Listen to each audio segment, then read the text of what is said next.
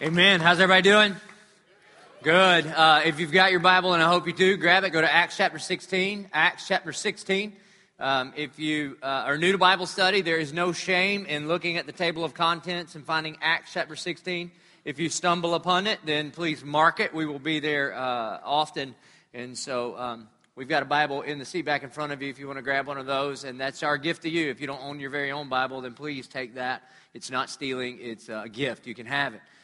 We are in week 4 of this series called Master Plan. And the whole idea has been that there is a plan and we have a master and you're not the master. And so we've all throughout this series, we've asked the question, at what point did you figure out that you weren't really in control? And maybe you figured it out through your parents. Maybe you figured it out because you tried your plan, and that's why you're here tonight, because your plan didn't work. And maybe your plan led you into the ditch, or maybe your plan led you into everything that was on your plan.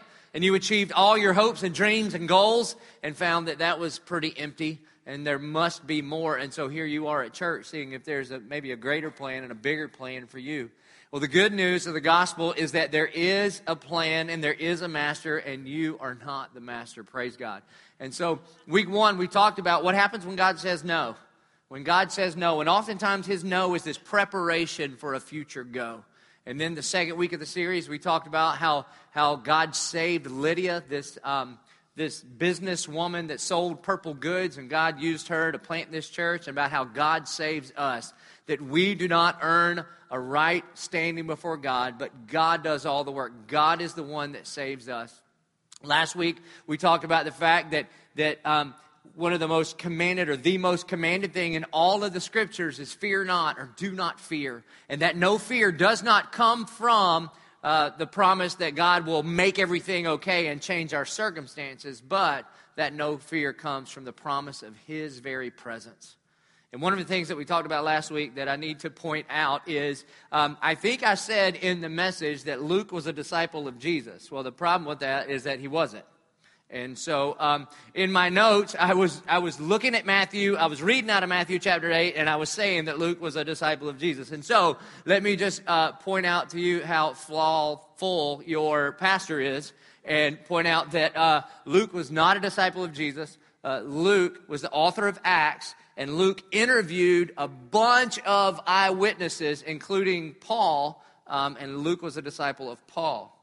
Matthew and John were disciples of Jesus, and Mark was a disciple of Peter. And that's where we get Matthew, Mark, Luke, and John. So I just want to point that out as we pick up in the 4th and final week of Master Plan. And I've entitled this message, It's Not About You. And sometimes the titles aren't that important. I have to make them up for the sake of the bulletin and the websites and stuff. But tonight's is really important.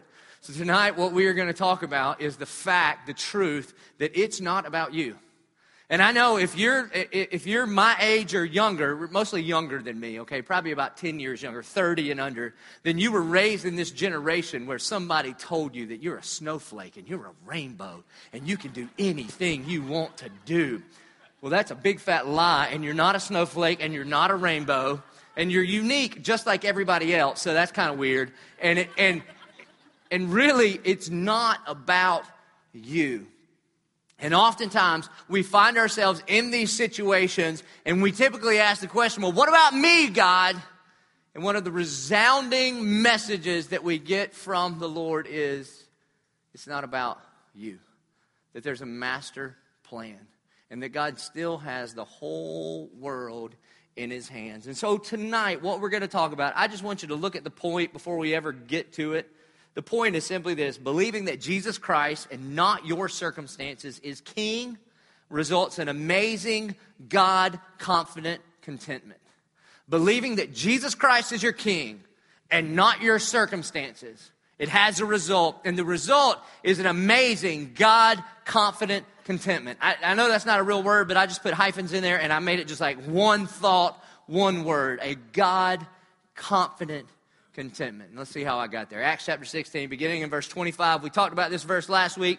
About midnight, this is during the darkest hour of the night. And if you'll remember from last week, Paul and Silas, They cast a demon out of this lady because it was annoying to her. Praise God, we can be annoyed by people, and that's not a sin. They cast this demon out of this lady, and then the people that own this lady, the slave owners, they are pretty selfish. They're not concerned about the salvation of this woman. What they're concerned about is we can't make money off of her anymore. And so they trump up some charges against Paul and Silas, and Paul and Silas get arrested and locked in the stocks in the inner prison, basically under the prison.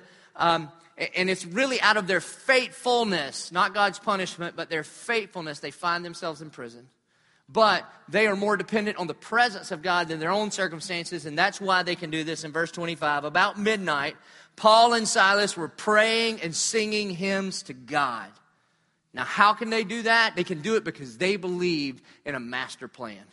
They believed that God was actually in control. They could sing hymns and pray prayers other than, God, get me out of here. Why? Because they actually believed that Jesus was their king and the circumstances were not their king. Now, let's just be honest. As much as we don't want to be in prison, we want what Paul and Silas have, don't we? Have you ever come eyeball to eyeball or elbow to elbow with somebody, and when you see their circumstances and then you see the way they respond, you want what they have? Because you look at the situation they're in and you're thinking, if I was in that situation, if I were in prison and it was midnight, I don't think I'm singing hymns and I don't think I'm praying prayers. I think I'm complaining and I'm screaming out to God, God, this isn't fair. Look, I have a 7-year-old boy that lives in my house. He's my son. He's not just some random kid. And you know what he says over and over and over again? But Dad, that's not fair. And I say, listen, boy, fair ended at the Garden of Eden. You don't want fair. If you want fair, I'll charge you rent. If you want fair, then you find your own way to school. If you want fair, then you got to cook me some food too. It's a 1-for-1 here, right? You don't want fair. And we don't want fair either. You know when we play the fair card? When we don't get what we want. I've never seen anybody driving down 95 speeding and see a cop that's pulled over another speeder and be like, and pull over behind the policeman, walk up to him and say, I just want to be fair, I was also speeding. Never. You drive by the policeman going like 81 in the 70, and he doesn't pull out, and you go, thank you, Jesus. That's what you do. Thank you, Jesus, that you're not fair. The coaches of our championship baseball team are here. We all go to church together here. And let me tell you how I know that parents don't believe in fair. Because I coach first base on our baseball team. And when our kid is running to first base and our kid is really out, but the umpire says, safe, do you know what I do? I don't go, excuse me, umpire, that's 16 years old, doesn't really want to be here. Excuse me. But you missed that call. And out of fairness to everyone in the game, we really need to have our kid out because they actually got him out. Absolutely not. Absolutely. I'm just like, praise God that he's hung over and couldn't see the real play. Because now my boy's safe. And we won the championship, right? See, we don't want fair. But see, what Paul and Silas, they're not worried about fair. They know that Jesus is their king. And so this is how they respond. That they're praying and they're singing hymns.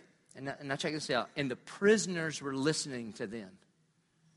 Because if you're a prisoner, you know what you're doing? You're locked up and you're complaining. And when the guy next to you is locked up, even though you don't know all of his circumstances, but you know he's in your same situation. And when he's full of joy and peace and hope, then you start to lean in a little bit. And you start to listen.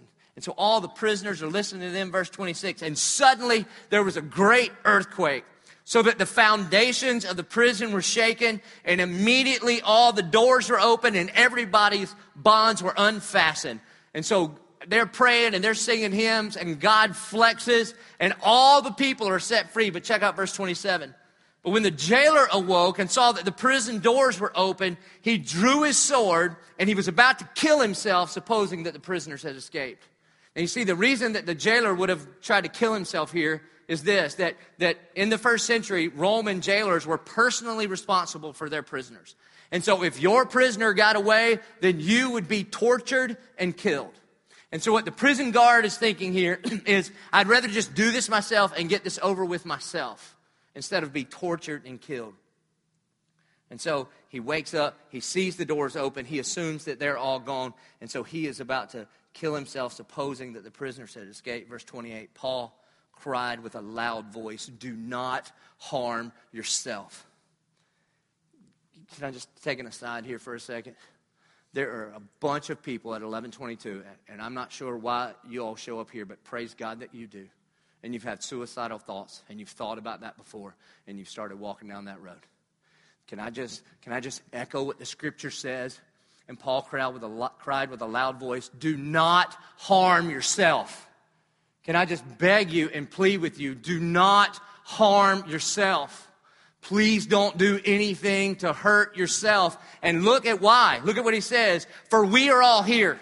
Now, I know I'm taking this out of context, but the Lord's given me liberty tonight. Look around the room.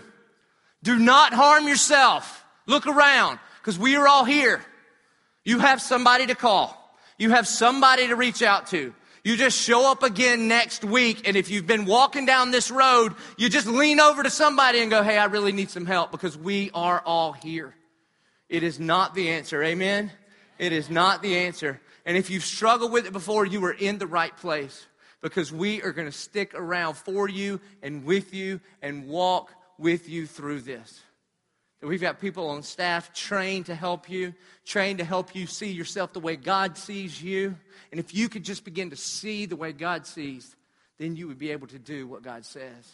And so Paul says, do not harm yourself. Why? For we are all here. Verse 29.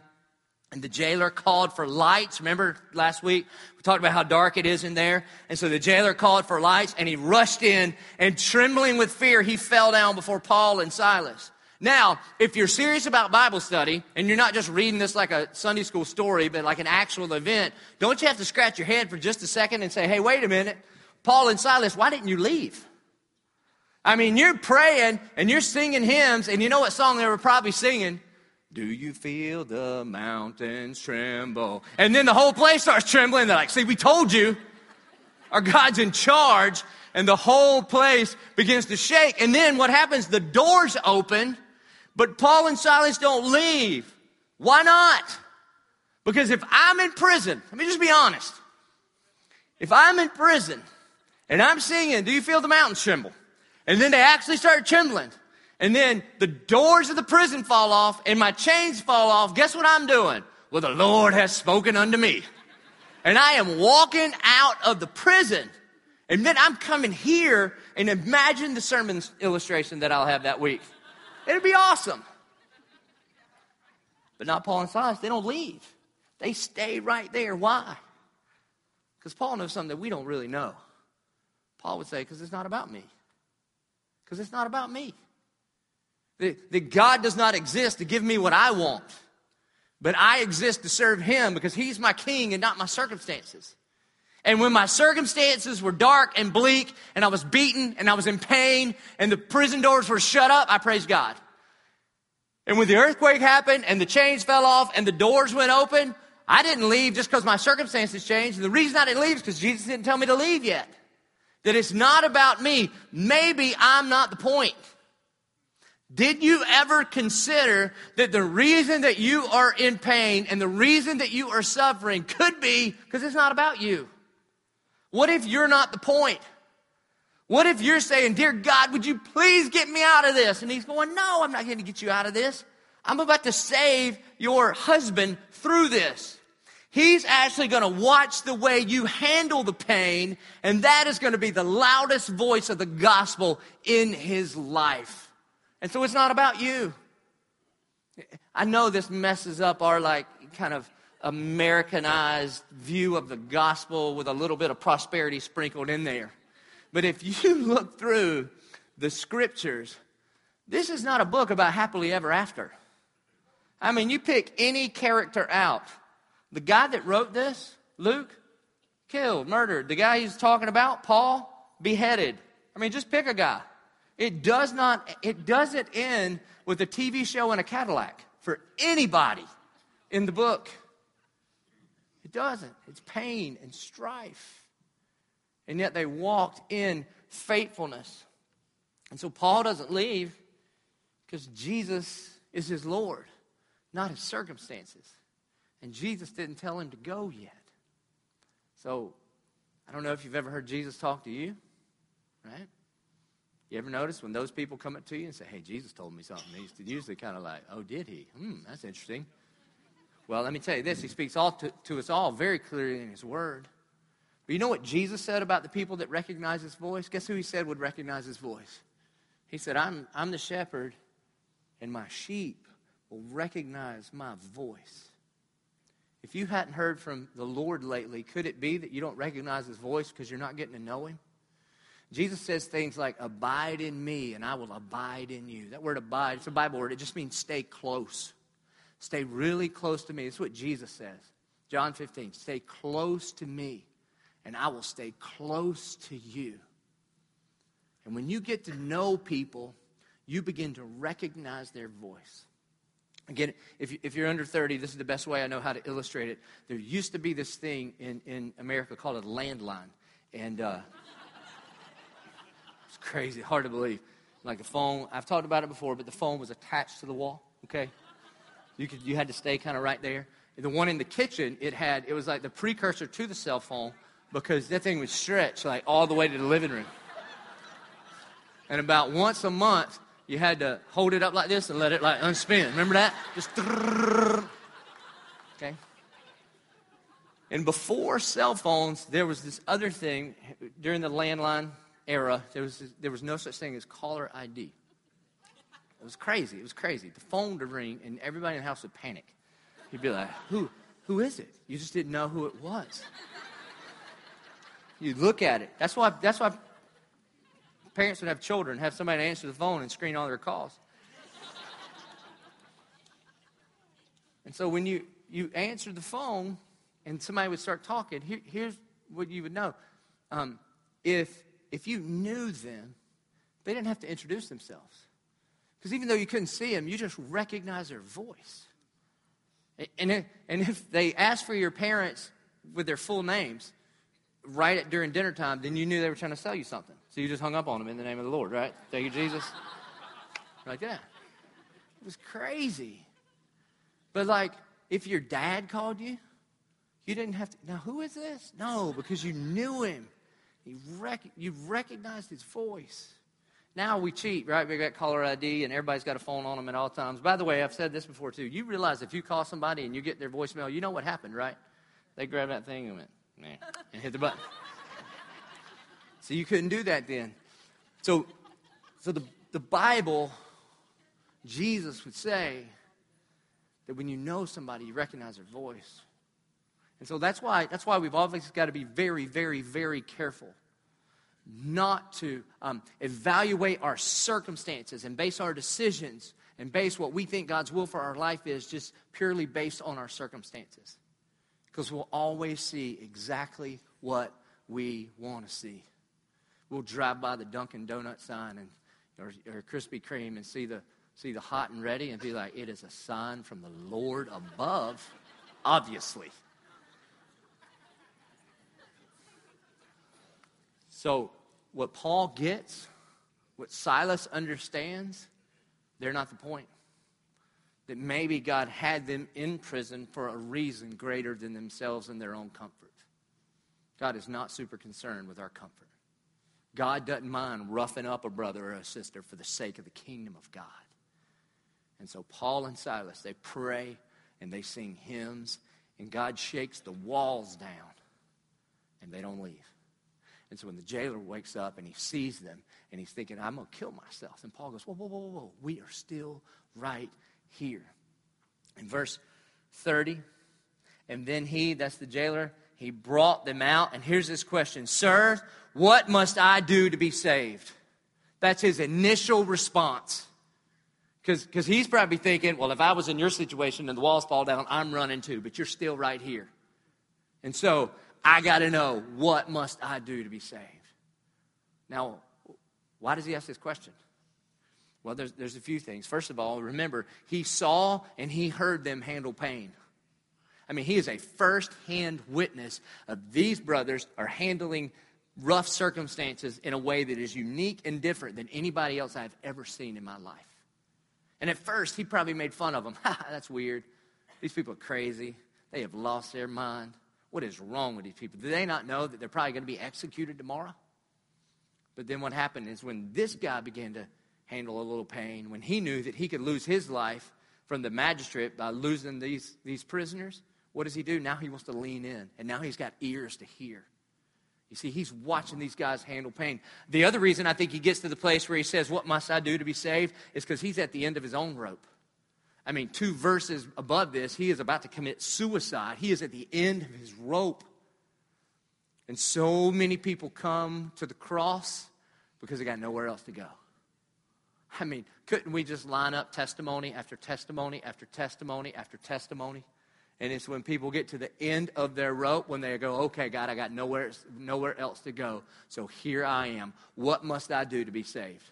Because I've tried everything else on my own, and it's all lacking. And can I just say this? If you're at the end of your rope, it could actually be God's grace upon you and not his wrath. It could be his grace upon you that you're walking through the trials that you're going through so that you can realize that you need more than you to make it. That it's not until you cling only unto him that the only hope in a hopelessly broken world is Jesus. And so maybe he's going to let you walk through the valley of the shadow of death so that you will know that you've got to cling to him. So not only does he witness how these guys handle pain, but he's also at the end of his rope. And then he sees God move in a miraculous way. He sees what God does on behalf of these other men. And he says, I've got to have some of that. So he asks the question, what must I do to be saved? Sirs, what must I do to be saved? Can I ask you this? Who's watching you? Who's watching your life? You know what the answer is for most of you? You have no idea. This was not the evangelism strategy of the early church. This wasn't like the original Kairos ministry. All right, here's what we'll do. We'll get arrested, and then we'll pray the walls down on the prison and then lead everybody to Jesus. No. They were just singing hymns and praying to God because they could. Do you realize who's watching you? You don't even know. But let me tell you, your children are watching you walk through pain and walk through strife and walk through unanswered prayers. And your boss is watching you walk through difficult times and walk through a bad review. And your spouse is watching you walk through tough times at work. There are eyes on you all the time, and you have no idea who has eyes to see and ears to hear. And let me ask you this. What if that person that you don't even know they're watching you yet, what if they were to just come to you at work tomorrow and say, sir or ma'am, what must I do to be saved? What would you say? You better not be. You go to church 1122, he'll tell you, I mean, if you bring him, I will. But you better be you better always be prepared to give an answer for the hope that you have. Always be prepared. If you want to memorize a verse, memorize this next verse. So if anybody ever asks you, what must I do to be saved? You can answer this. Verse 31, and they said, believe in the Lord Jesus and you will be saved. That's a simple answer, isn't it? That you believe in the Lord Jesus and you will be saved. Now, the problem with English language, and especially in the South and America, is that word believe. Because everybody in the South says, oh, well, I believe in Jesus. I mean, come on. I live in North Florida, which is essentially South Georgia. Who doesn't believe in Jesus in college football, right, and sunburns? I mean, who doesn't? Come on. I believe in that, like I believe in Santa Claus and the Tooth Fairy. But the word in Greek to believe is pisteuo. It means to believe, to commit, to trust your whole life into. That's what it means. Like there's believing that, and then there's believing in. For instance, I believe that the University of Florida has a football team. I believe that is true. I do not believe in the Gators at all. Clear? I am not a follower of them. I'm not a disciple of them. I don't care that their former quarterback loves Jesus. Praise God, I'll see him in heaven, all right? But when he reads his Bible, it's written in red and black. Praise God, amen. All right, so that's what I'm talking about.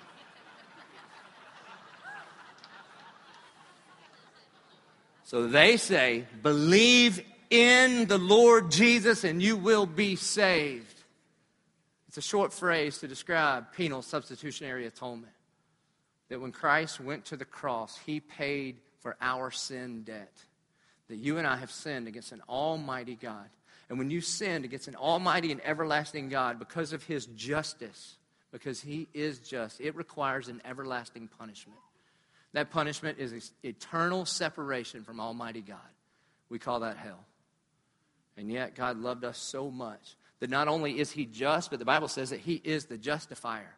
And he loves us so much that he sent his one and only, or his only begotten Son, that whosoever would believe or trust or commit or surrender their life to Jesus, that they would not perish but have everlasting life. 2 Corinthians 5:21 says, and God made him who was without sin to be sin for us, that we would be made his righteousness. That we get the righteousness of Christ, the right standing before God, and he took the full weight of our sin on the cross. And so, in one sentence, they say, you believe in that, you believe in the Lord Jesus, and you will be saved. And then they go on to add another line, you and your whole household. Now, this doesn't mean that just because dad gets saved, everybody else automatically inherits salvation, right? And again, there's a lot of people in the South that believe that. I mean, they really do. You ask them, are you a Christian? Of course I'm a Christian, right? My daddy was a deacon at my church. Well, I don't care. That doesn't mean anything, right? Just because you hang out in the church doesn't make you a Christian. Just because your daddy's a Christian doesn't make you a Christian. You know what he's talking about here? That Paul and Silas had such confidence that this jailer, not only would he surrender his life to Jesus, but then he would lead his family in the gospel to individually surrender their lives to the lordship of Christ. I believe it's just an indictment on us men that we've got to lead our homes. Lead our homes. Dads, husbands, God has instituted you as the head of your home.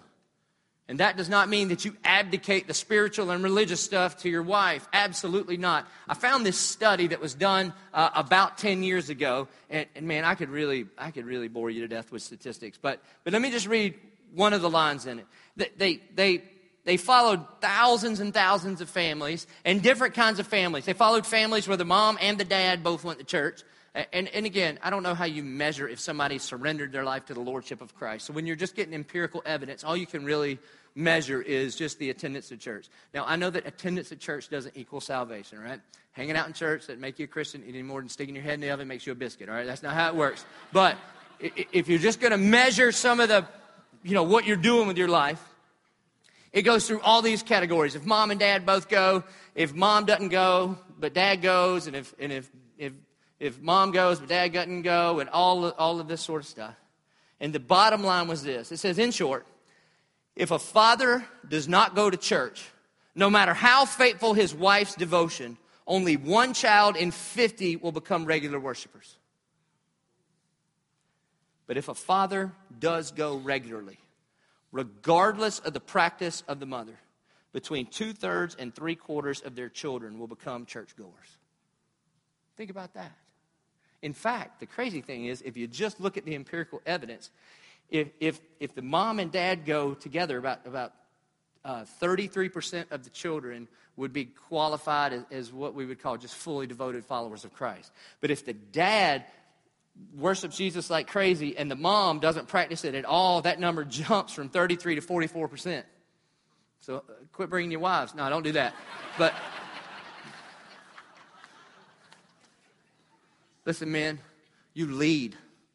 You lead. You lead. And let me tell you how you lead. By loving. By laying your life down. By praying over your children.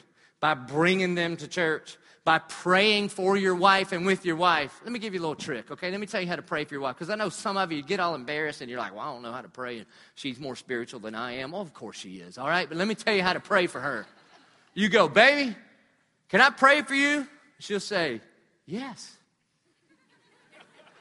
Well, what do you need me to pray for you about? And she's going to say some stuff. And you hold her hand and you say, dear God. And then you just say that same stuff. And when you say amen, there's going to be a tear in her eye. And you're going to hear Marvin Gaye playing in the background, okay? That's what's going to happen. Lead. Lead. Lead. And tuck your kids into bed and talk about their heart and pick you some Bible verses to just start praying over your children and lead. And when you get out of church, when you go pick your kids up and you say, what'd you talk about tonight? Guess what they talk about? The same thing we're talking about in here. Did you know that? Have you picked up on that yet? I hope so. Guess why we did that? So you'd know what they were talking about. Because I know. We reach a ton of people that aren't familiar with Bible and Bible study and all that. Praise God, we built this place for you. But you know. And tonight, you could talk with them about Paul and Silas being in prison and about singing praises unto God and about God freeing them from prison. And you could actually talk with them about that stuff. And let me talk to you wives.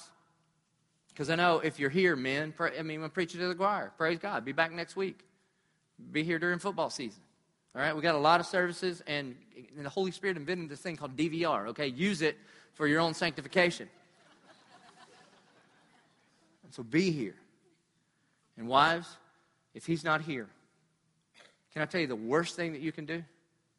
The worst thing that you can do is go home from church and tell them, if you ever start a sentence like this, well, Pastor Joby said, my goodness gracious.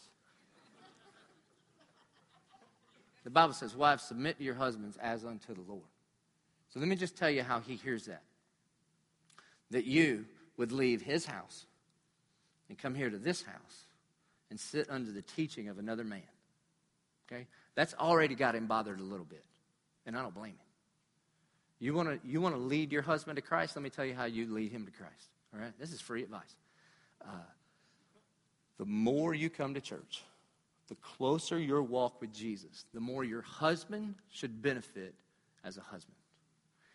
He should look at you and your involvement here at the Church of 1122 and your involvement in your relationship with Jesus, and he should be one of the primary beneficiaries. And then that brother, look, he's like a puppy, all right? I mean, if you reward good behavior, he will repeat, all right? Amen, fellas? Amen, right? And what will begin to tick in his head is, hey, wait a minute. The more she's there, the better things are here. And I'm telling you. And guess what, ladies? You're not the point. It's not about you. Now bring him here and I will wear him out, okay? I promise. I'll wear him out and I'll promise you I'll talk to him about how he needs to pursue you and love you and lay his life down for you. And I'm telling you, you hold him and I'll hit him, all right? Get him here and I'll wear him out. But don't you. You respect him. You respect him. You respect him. Every man in here was built to lead, and they will lead where they feel most competent to lead. So you go home and say, the only thing that would make that church better if you were sitting there. I'm going to tell you, that thing is missing. It's missing you and your leadership and your service, regardless of what you believe. All right? But men, you lead. And so here's what this jailer does. He leads his own home. Because it says, you and your household, verse 32, and they spoke the word of the Lord to him and to all who were in his house. So you know what that means? That he went and he got his whole family and he took responsibility for getting them in an environment where they would hear the word of the Lord. Did you hear that, husbands? He took responsibility to get his family into the environment where they would hear the word of the Lord. Verse 33. And he took them the same hour of the night, and he washed their wounds. I mean, think about this for a second. You want to talk about not fair. I mean, Paul's still got a bloody nose, and he's leading people to Jesus. Right? You want to talk about understanding that he's not the point, that it's seek ye first the kingdom of God and his righteousness. And hey, all right, I still got some open wounds, and I got a bloody nose, and I think my arm's broken, but I'm not going to miss an opportunity for the gospel. And so after this guy gets saved, then he's bandaging up their wounds. So he took them in the same hour of the night, and he washed their wounds. And And he was baptized at once, he and all his family. There was a public declaration of their faith immediately there, 34. And then he brought them up into the house. Now remember, these are prisoners. And he brings them into his house, and he set food before them, and he rejoiced along with his entire household that he believed in God. They threw a celebration for his salvation. You know what? That's what I loved about our beach baptism celebration. Didn't that feel biblical? I mean, after we baptized people, and you know what else I loved? I loved that you brought people from all over the country. I mean, we should get all those airline miles, Church of 1122, because y'all were flying in people from everywhere. And I was meeting people on the beach that you brought in from, all over the East Coast, West Coast, North, South, all over the place. And then we gathered on the beach to do what the Bible says here and rejoice along with their entire household that he believed in God. Verse 35. But when it was day, the magistrate sent the police, saying, "Let those men go." And the jailer reported these words to Paul, saying, "The magistrates have sent to let you go. Therefore, come out now and go in peace." Now, what would you do if you were a prisoner and you prayed the walls down, and then you led the jailer to Christ, baptized him, ate some fried chicken at his house, and then the next morning the magistrate sends word, "All right, you can go"? See, I'd leave. All right? At first, I'd be like, "God, did you love my faithfulness that the walls fell down, but you didn't tell me to go, so I didn't go yet? But now the magistrate's telling me to go, so I'm going to go." Why? Because it's about me. But what does Paul do? Paul doesn't go because it's still not about him. Again, his circumstances are not king. His circumstances were not king when they were bad circumstances. He didn't complain or argue. But also his circumstances aren't king when everything's looking up and sunshiny. But Paul isn't most concerned about himself. He's concerned about what God has called him to do. Verse 37. But Paul said to them, "They have beaten us publicly, uncondemned, men who are Roman citizens, and have thrown us into prison. And do they now throw us out secretly? No. Let them come themselves and take us out." The police reported these words to the magistrates, and they were afraid. And when they heard that they were Roman citizens, you see, it was illegal to punish a Roman citizen without a trial. So the magistrate knew that Paul could get the magistrate fired. And so when they show up and say, okay, because they figured out they were Roman citizens, they say, "All right, you guys can go now." Paul's like, "We ain't going anywhere. You better come here and apologize to me." Now, at first, it looks like Paul is being prideful. But in fact, Paul's doing the same thing he did when he was singing in prison. He's understanding, it's not about me. This isn't about me and my pride. You know what is more important than me and my pride and even me and my freedom? The name and the renown of Jesus Christ. I am not going to have the entire town of Philippi think that being a Christian means that you're a troublemaker, because we were innocent. We didn't do anything wrong. We were beaten without a trial. We were imprisoned without a trial. And now you're just going to go, "Oops, our bad." No. I understand that this could have negative implications for the church that I'm trying to plant in this city. And for the sake of the gospel, even if this lands me in jail for more days, you are not going to throw me out secretly. But publicly, you need to tell all of these people that we were breaking no laws. It was actually for the sake of the gospel. Paul was more concerned about the reputation of the church than his own skin. So 39, so they came and apologized to them. And they took them out and they asked them to leave the city. Verse 40, and so they went out of the prison and they visited Lydia. Remember her from 2 weeks ago. And when they had seen the brothers, they encouraged them, and they departed. So think about this. Only a sovereign God could take the evil intentions of evil people, like a magistrate, or like the owners of this slave girl that cast false accusations against Paul and Silas. I mean, those were evil moves by evil men. And what did God do with those evil acts, those evil intentions, and those evil deeds? He just led a whole family to Christ. You see, only a sovereign God could take even evil things done against you and use them for his own glory. And believing that Jesus Christ and not your circumstances is king, it results in amazing, God-confident contentment. So the place where Paul is in prison is in the city of Philippi. Later, so Paul gets out of prison. He's going to get arrested again in a few months for us, all right? And he's going to write a letter to the church in Philippi from prison. And Paul's going to say some crazy stuff in this letter we call Philippians. Paul's going to say stuff like in Philippians 1, 12 through 14, I want you to know, brothers, that what has happened to me has really served to advance the gospel. And what had happened to Paul, he was locked up in prison. And so Paul is going to write back to the place where he was originally arrested. He's going to write to the church that's taken off there. And he's going to say, hey, this thing that's happened to me, these false accusations and me getting locked up in prison, it's really served to advance the gospel, so that it has become known throughout the whole imperial guard and to all the rest that my imprisonment is for Christ. In other words, you put me in prison, I'll just lead all the guards to Christ too. Verse 14, and most of the brothers, having become confident in the Lord by my imprisonment, are much more bold to speak the word without fear. You know what Paul's saying here in Philippians chapter 1? Hey, church at Philippi, don't worry about it. It's not about me. I'm not the point, but the gospel is. Paul writes in Philippians 1:21, for me to live is Christ and to die is gain. I mean, what do you do with a guy like this?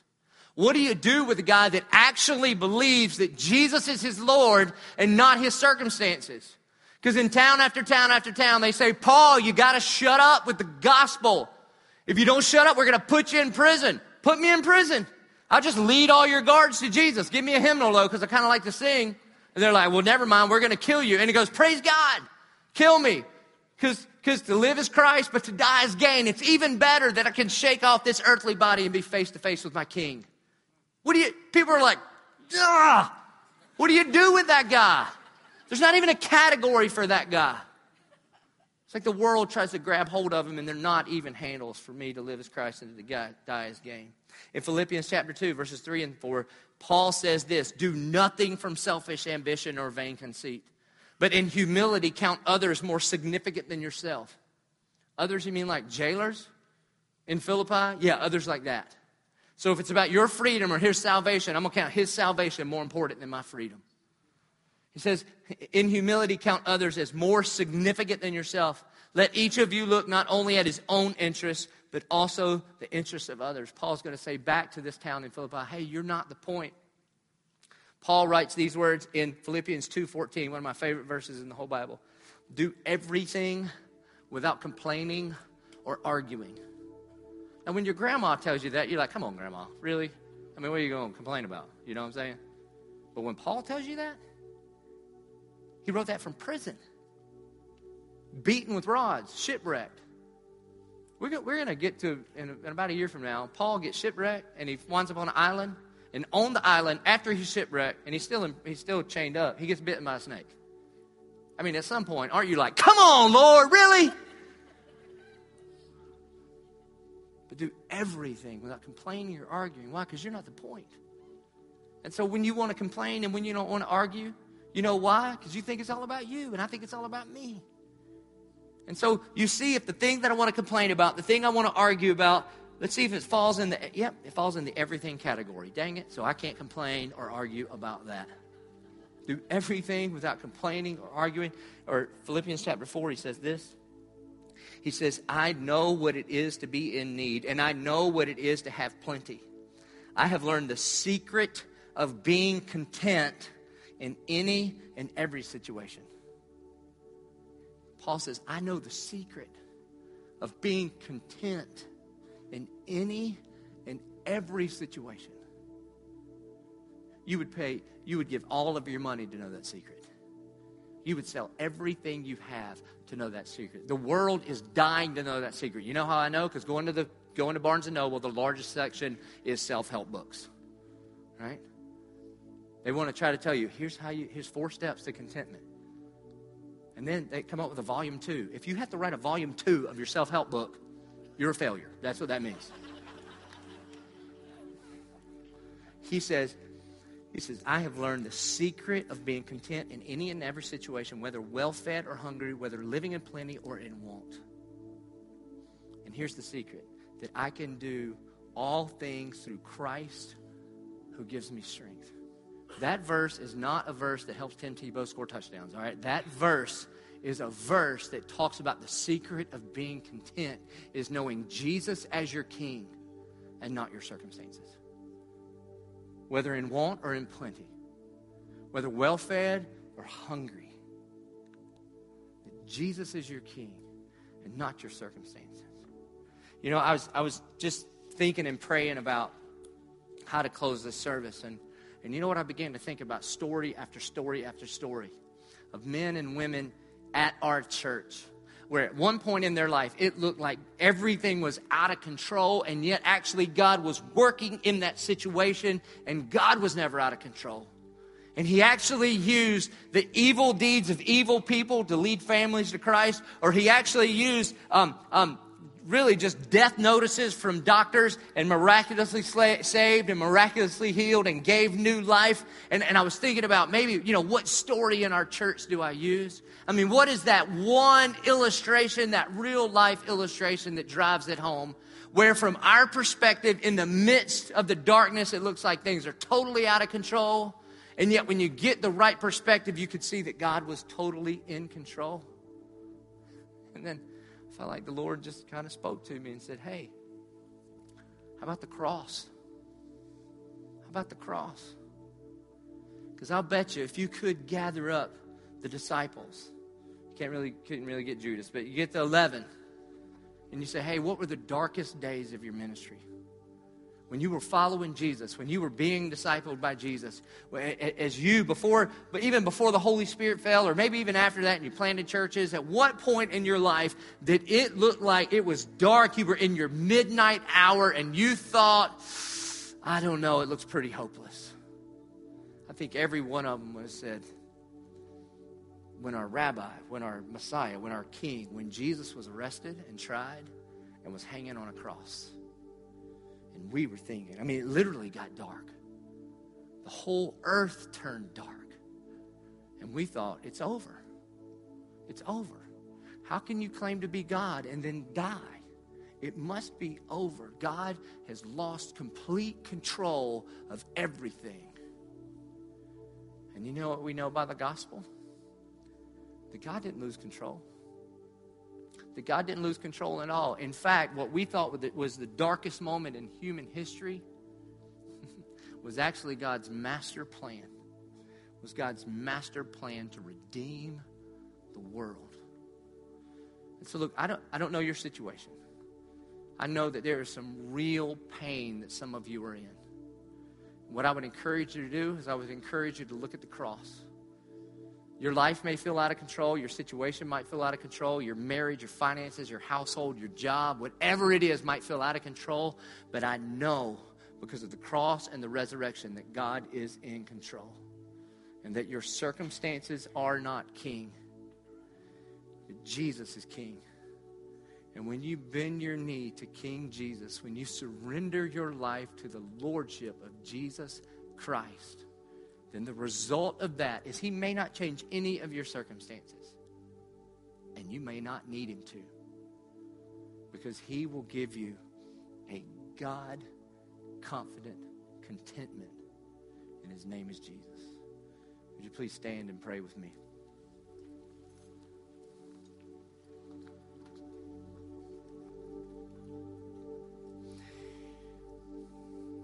God, your word tells us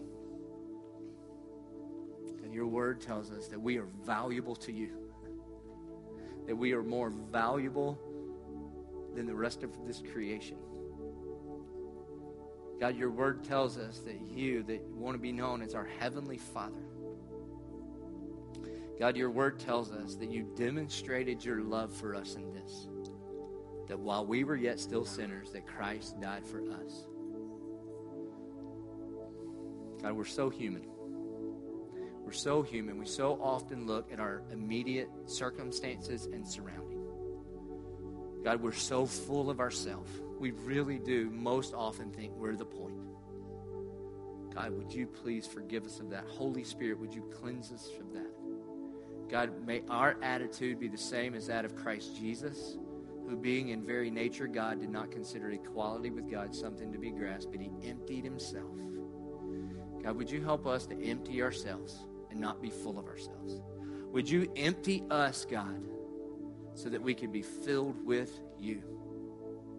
And God, we beg for a change in circumstances. And when we do, God, Lord, give people jobs and give people babies and give people healthy marriages. And God, bless them like crazy. Or break them. Break us. Lord, whatever it takes to draw us unto you. So that no matter what, whether it's a flood of blessing or pain, that we can say, like the old hymn writer said, it is well with my soul. Because having you is more important than any temporary thing in this world. God, would you sink that anchor deep in our soul this very night? We prayed in the good, strong name of Jesus Christ our Lord. Amen. Hey, every week we respond to the gospel. We respond by bringing our tithes and offerings to the offering boxes around the side of the worship center or to the giving kiosk in the back. One of the things that I love about our church, what I love about you, is we respond by coming to the altar and just laying some of those circumstances down. And every week we have staff and elders and deacons and people that are ready to pray over you and pray with you and join with you wherever you are. And we also respond to the gospel by joining our voices together. And we're going to sing a hymn, an old hymn written a couple hundred years ago. And it was written by a man who lost his family on a boat ride over the ocean. And it's called "It Is Well With My Soul." And he penned these words on a boat ride back over the ocean, in essentially the same place where he lost his family in a shipwreck. And what he can say is what we learn from Paul and Silas. That when Jesus is your king and not your circumstances, then you can be able to say with a humble, God-inspired confidence and contentment that it is well with my soul. So let us join together and sing.